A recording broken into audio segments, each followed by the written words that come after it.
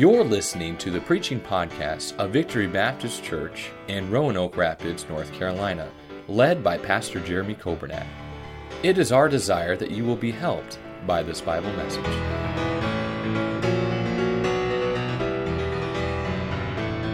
Let's go in our Bibles to Revelation chapter 3. And we're going to finish up tonight this church at Laodicea. We have been in this particular lesson a couple of weeks. We'll finish up and we're going to actually jump into chapter 4, Lord willing, tonight. But the church at Laodicea, and notice with me if you would in chapter 3 in verse number 13, verse 14, and unto the angel of the church of the Laodiceans write, These things saith the Amen, the faithful and true witness, the beginning of the creation of God. I know thy works, that thou art neither cold nor hot. I would thou wert cold or hot. God said, I wish you were one or the other. And by the way, we have in Christianity today, we've got a lot of people that are just trying to straddle the fence, just trying to play it on both sides. I want to tell you, just give it all to God, sell out for God, just love God, serve God with all your heart. And sure makes life a lot easier, doesn't it, when you just live for God.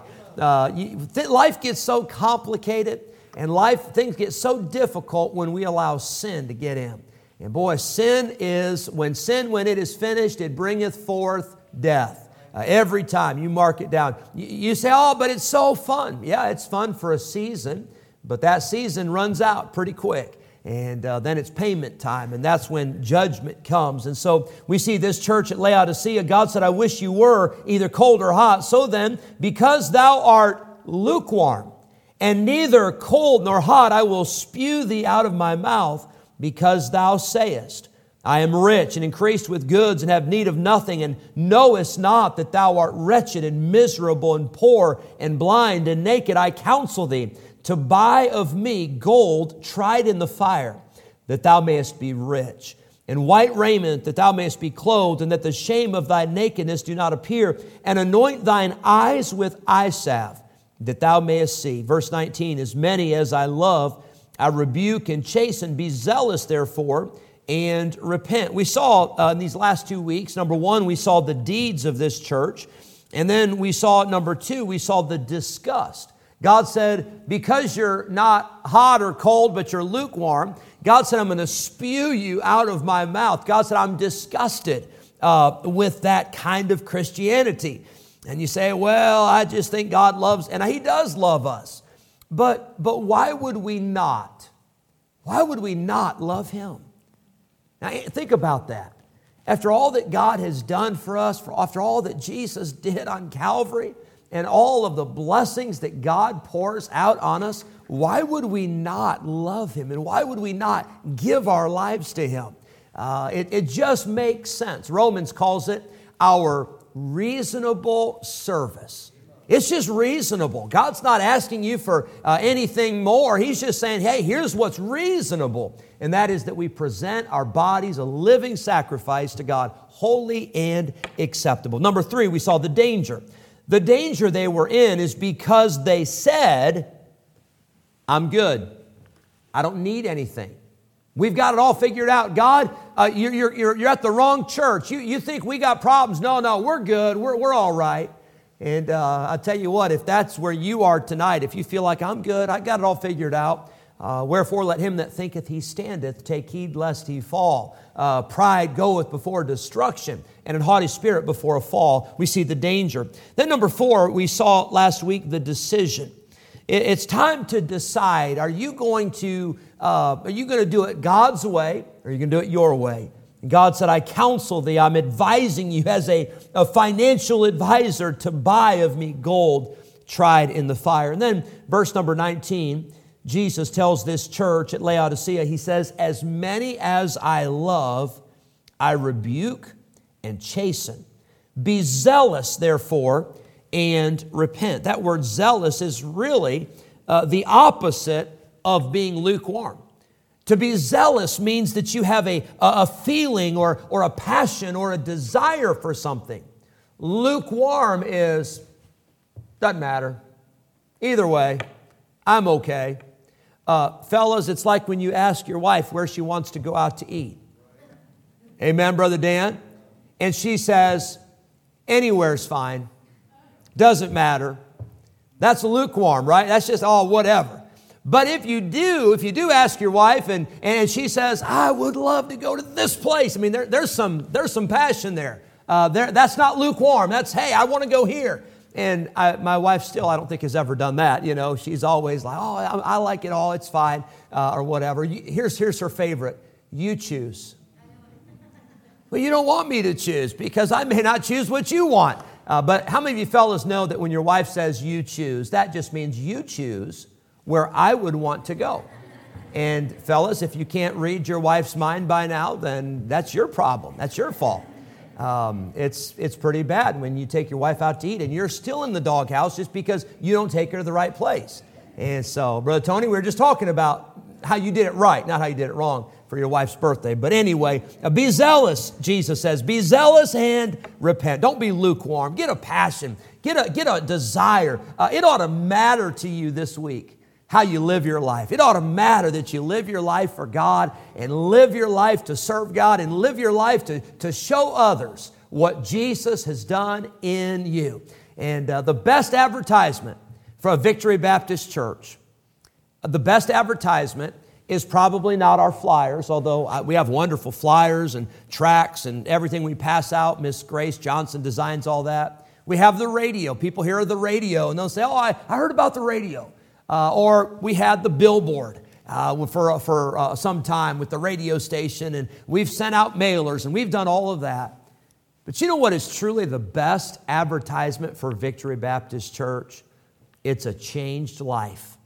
It's people seeing Jesus in you and the difference that He made. You say, well, I don't even know if people at work, I don't even know if they notice anything. Well, they should. If you're saved, there ought to be a joy. There ought to be a love. There ought to be a passion. And you ought to be the best worker at the job. You ought to be the most dependable. You ought to be the most honest. You ought to be the most committed. You ought to be the best representation of Christ at your workplace. You say, well, I work with other church members. Well, you all ought to be the best representation. But God is looking for those who will be zealous, to be passionate, and will serve God. Let's look number 6, lastly tonight, in this passage about this church, and then we'll shift gears. Number 6, we see the door. It says in verse number 20, and this is a very familiar verse. I can picture in my mind, I can picture a flannel graph from when I was a boy in Sunday school. How many of you remember the old flannel graphs? You remember those? Those were really pretty cool. And I know now we've got, the high quality picture cards that teachers can use and all that. But boy, those old flannel graph, you had to be really smart just to even figure out what it was supposed to be. But I can picture that old flannel graph, and there was a door. Literally, there's a door of a house, and there's somebody standing out on the outside, with their hand raised like they're knocking on that door. And we use this verse number 20, where Jesus says, behold, I stand at the door and knock.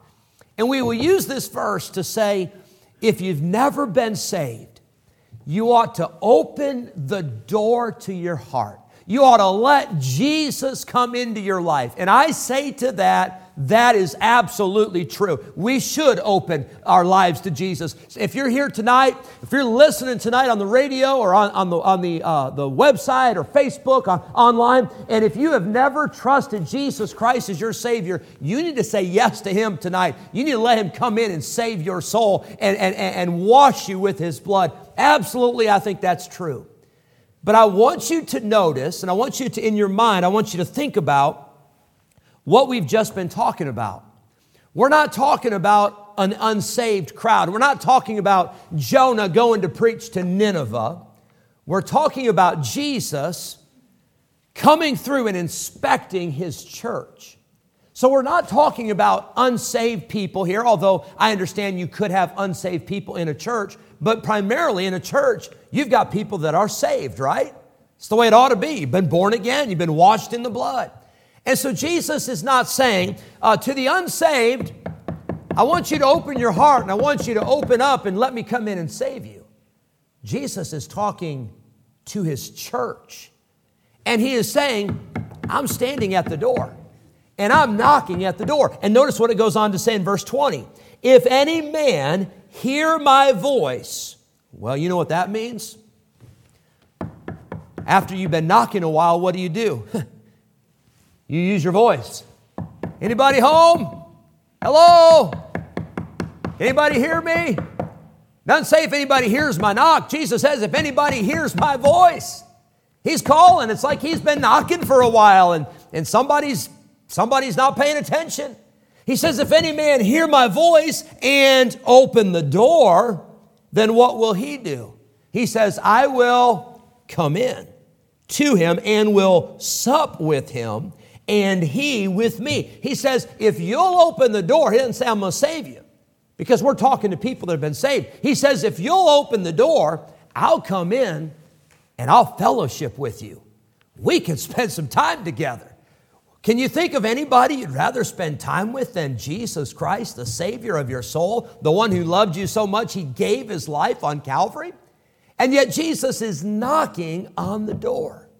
And he is calling out saying, let me in, open the door. I want to come in. I want to spend time with you. I want to fellowship with you. Now, I've got a few questions about this. Number one, about the door, I want to ask you, what are you going to do about it? You've got some choices tonight. You've got some options. Now, there's only one good option, but you do have options. You can not answer the door. That'd be a bad option.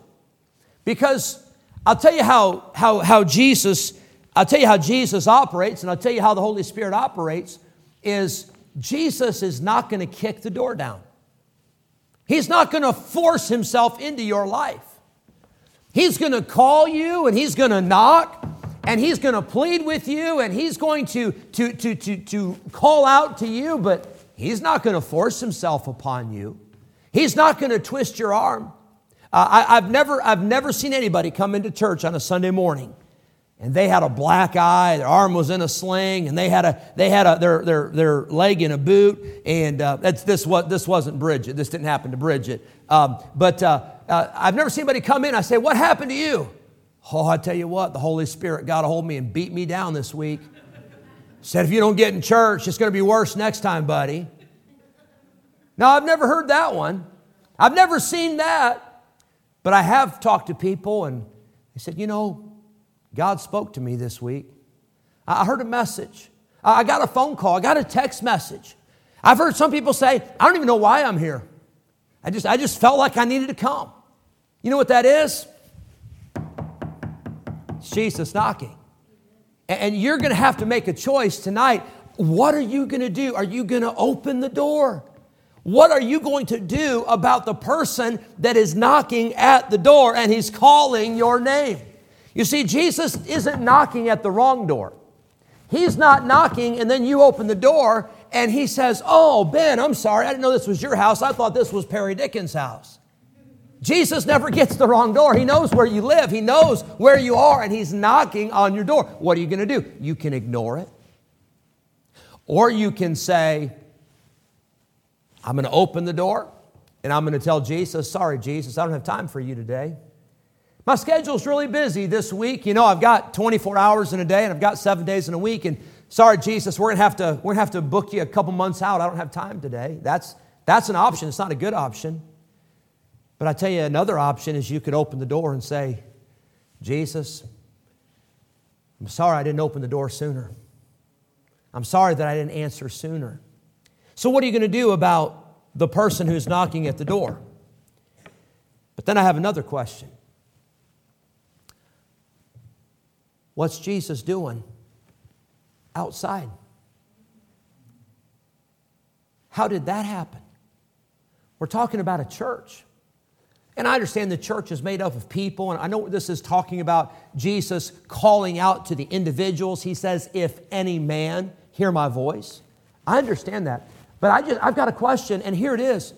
How did the church at Laodicea get to the point that they're inside and Jesus is on the outside? Friend, I want to tell you, we can't let that happen in our church. We can't let that happen in our homes. You can't let that happen in your marriage. You can't let that happen in your personal life. If you're at a point where you're on one side of the door and Jesus is on the other side of the door, time out. I would, even before Jesus starts knocking, I'd be going out and I'd be saying, I got to find Jesus.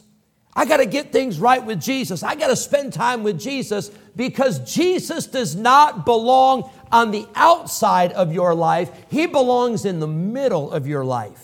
He ought to be the one that has preeminence. He ought to be first place.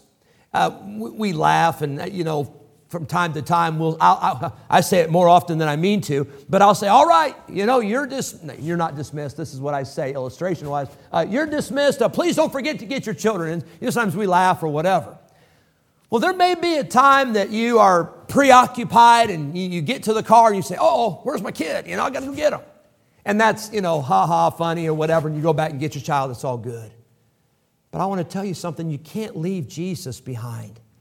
You can't get so busy and you can't get so preoccupied with life and your job and all the to-do list that you leave Jesus Christ outside of your life. He belongs in the middle. He belongs in the center. And once He gets in your house, I like this. Jesus shouldn't just be a resident in your house. He ought to be the president in your house. He ought to be the one that calls the shots. He ought to be the one that leads the way. Jesus is knocking. If any man, an individual, if any man, if any woman, if any person will hear my voice, tonight I'm talking to you. I'm talking to each and every one of you here tonight, and I want to ask, is Jesus trying to get a hold of you tonight? Is He trying to get your attention tonight? Has your life gotten so busy that He's got crowded out? He's on the outside, and He's having to knock to get your attention so you will open up so that you can fellowship and spend time with Jesus. You can ignore the knock. You can turn on other noise. You can turn up the TV. You can put on the headphones, the noise-canceling headphones. You can do all kinds of things to try to block it out. But that doesn't change the fact that Jesus is knocking. That doesn't change the fact that Jesus wants to spend time with you. He wants to fellowship with you. You say, well, why does Jesus want to fellowship with me? Why does Jesus want to come in? Why does Jesus want to be with me? Because He loves you. He loves you so much, He shed His blood for you on Calvary. And His love is not a conditional love like many times our love is conditional. His love is an agape love. It's unconditional. No matter what you do, no matter where you go, no matter what happens in your life, that does not change the fact that Jesus loves you and He wants to spend time with you. Verse number 20, you're going to have to decide what you're going to do about the door. You're going to have to decide what you're going to do about the person that is knocking on that door. Verse number 21. Here we close out this section to the churches, the 7 churches in Asia Minor. And it's interesting because, again, John is the human author of the book of Revelation. And it says in verse 21, to him that overcometh will I grant to sit with me in my throne, even as I also overcame and am set down with my Father in His throne. Now, to me, this wording and this terminology is very interesting because do you remember in Matthew, I think it's Matthew chapter 20, but it was the mother of James and John that came to Jesus. Do you remember this? And that mother came to Jesus, and the mother asked for her sons that they could sit on the right hand and on the left hand of the throne in heaven. Now, first of all, don't you know James and John had to have been embarrassed to tears? When you're a grown man and your mother comes and asks something for you, you are embarrassed. I remember when I was in high school, and I was not a grown man then, but I was, I think, 9th grade at the time. And my dad had told me this, and my mom, she kind of agreed, but whenever I played sports, anytime I got hurt, my first thought was always, how bad is it? Am I going to be able to get back in the game? What's going to be the extent of this injury? That was my first thought. My second thought was, is my mom going to come out on the court, to check on her baby boy and make sure he's okay? And there was one game, I was ninth grade, and I'll never forget it. And afterwards, we were talking about it on the way home, and I remember my dad, he was pretty impressed that my mom did not go out on the court. But we were playing this game, and there's two of us on the same team. We were going for a steal out around half court, and the opponent was in between us. Neither one of us saw the other one coming. I don't remember exactly what happened. All I know is when I opened my eyes, I was on the court, and I was looking up in the lights and had some teammates over me. And how many of you know it's bad when you don't even know what happened, but everybody's looking down at you and saying, "Oh no, oh, you look terrible." I mean, that is what I was getting, and I'm thinking, I don't know what happened, but I know it's not good.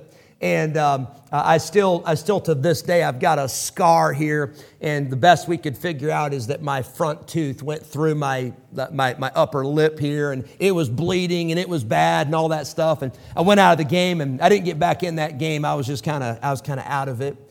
But I remember after the game, I remember my mom and dad, we were riding home, and I remember my dad saying something about it. He said, Jeremy, he said, I was just so proud of your mom. I was just so proud she didn't run out there on the court. And I said, I'm so thankful she didn't run out on the court, But James and John, they are the disciples of Jesus.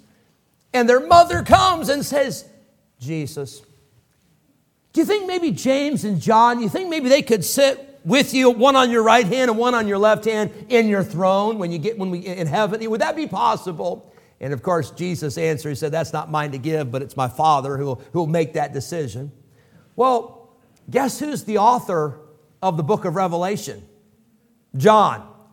And the last letter to the last church, here's what Jesus says in verse number 21. To him that overcometh, the one that is victorious, the one that overcomes the world, the flesh, and the devil, the one that overcomes in battle, not the one that gives up, not the one that quits, but the one that is faithful, the one that overcomes, will I grant to sit with me in my throne, even as I also overcame and am set down with my Father in his throne. Now, this is powerful to me. First of all, we see that Jesus promises a reward for those who will overcome, for those that will be victorious. Now, I want to tell you, if Jesus knew we couldn't be victorious, he would have never said, to those that overcome, here's what I'll do.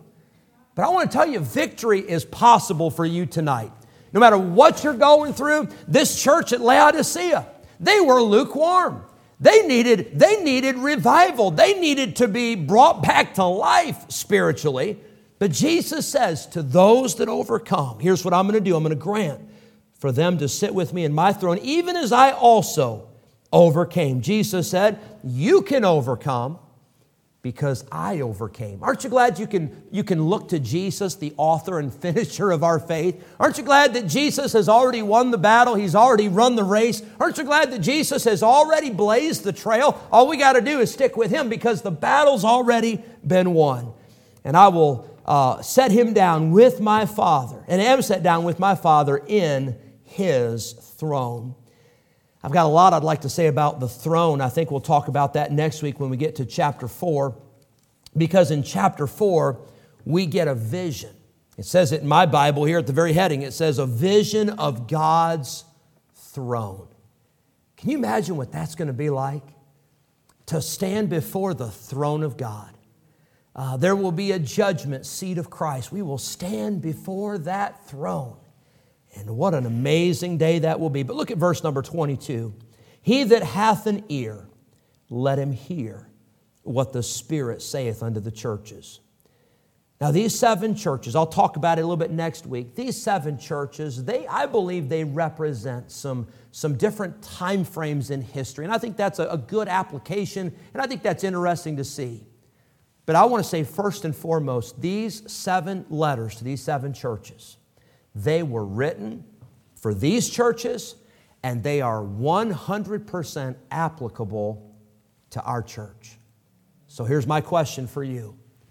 if Jesus came to the Victory Baptist Church. And Jesus spent a Sunday, and He was in the services, and He was in the classes, and He was in the hallways, and He was in the parking lot, and He was in every conversation, which He is in every conversation. And He is in the hallways, and He is in the classes, and He does know what's going on. But if Jesus were to give us a report, I wonder if Jesus' report would be, you know, those folks at Victory Baptist Church, I'm not sure what's going on, but they're not hot or cold. They're just lukewarm. They're so complacent. They're so casual. Now, I don't believe that would be true of this crowd, but I'm just saying, I don't know your heart, but God does. And I wonder if Jesus would say about the church here at Victory Baptist Church, I wonder if Jesus would say, hey, folks, for some of you, I've been knocking. And I've been trying to get your attention because you've got time for everything else. But for some reason, you don't have time for me. Not that you not have time for me, you're not even listening to me. You're not even opening the door. You're not even letting me in. And I want to tell you, I hope that we will examine our hearts, examine our schedules, examine our lives and our priorities and say, would that be true in my life? Maybe tonight you just need to spiritually get your ears cleaned out and you need to listen and say, am I hearing some knocking? Is that the Holy Spirit of God that's trying to get my attention tonight? I want to say this. We need to listen. And we need to let the Holy Spirit of God work on our lives. Because if this could be said about a church that existed shortly after the time of Christ, during the ministry of the Apostle Paul, this church probably began and certainly was in existence at the time of the Apostle John. I think that these same things could happen to us. But may God help us not to be the lukewarm church. But may God help us to be a church that is on fire, red hot, fervent, zealous, serving the Lord. Thank you for listening to the preaching podcast of Victory Baptist Church in Roanoke Rapids, North Carolina, led by Pastor Jeremy Coburnack. For more information about our ministry, please visit our website at vbcrr.org. May God bless you as you serve Him this week.